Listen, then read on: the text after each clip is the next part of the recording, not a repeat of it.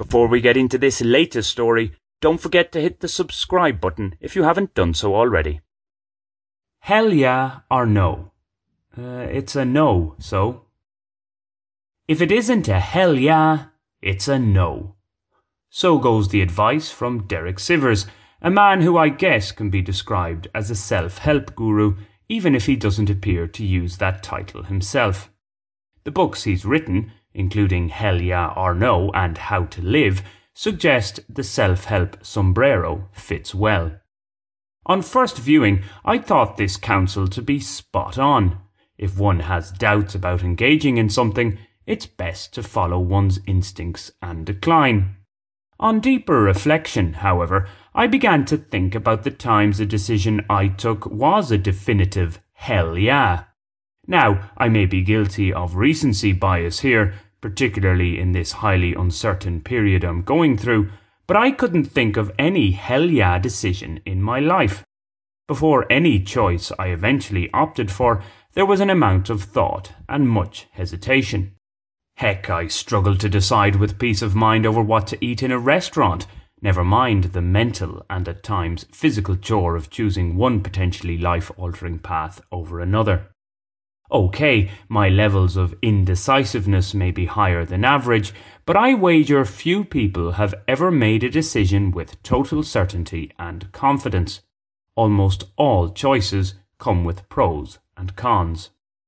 Perhaps in Hell Yeah or No, sagacious Sivers expands on such dilemmas and helps the irresolute reader find the fogless way.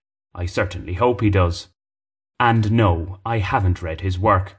I merely happened upon his advice via a post from another man with many answers, Chris Williamson, on the social medium formerly known as Twitter. X, that is. While I often wish I was more decisive, I do feel, in certain contexts, that there's a positive aspect to my regular uncertainty and hesitancy. Not immediately saying yes to something that is ostensibly great allows me to think about the downsides. Thus, one can make a more balanced decision. That's the theory, anyway. What's more, I do have a tendency to be a fault finder of sorts. And we do need people to point out errors. It's why, for one, we have editors and proofreaders. This is not to say that I'm an overly negative person. It's just that where some people are able to easily overlook the bad, I usually find this more difficult to do. Of course, there are obvious exceptions, such as imbibing. I know it would most likely be better for my overall health not to drink any alcohol, but I do like the occasional beer. It's not revelatory to state that few, if any, things in life are solely positive and beneficial. Take the sun, an essential giver of life and a great provider of vitamin D.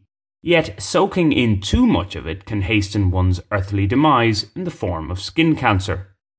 In any situation, particularly where time allows, it's about weighing up the pluses and minuses to make what's generally described as an informed decision. So while a choice might not be an obvious hell yeah, the positives on one side may be sufficient enough to make it the selection that's, less hellish. Or a hell okay, if you will, to make it sound slightly chirpier.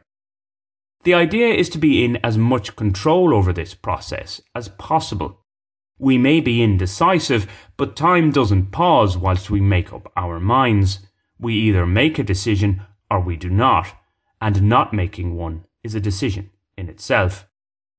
This is all in the context of those who can be deemed fortunate enough to have reasonable options from which to choose, the conundrums posed by the paradox of choice notwithstanding, i.e., where too many choices represent a problem in themselves.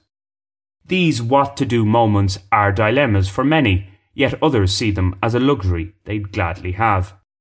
So rather than endorse hell yeah or no, my more nuanced advice is to try to make a decision as quickly as possible, where possible that is, and once you've made it, don't dwell too much on the path not taken. With New Year resolution season upon us, think of it as aiming for a little less irresolution. Few things in this life are unalterable, after all. Have you subscribed to this channel yet? If not, why not do so right now? It's free and only takes a second. Thanks!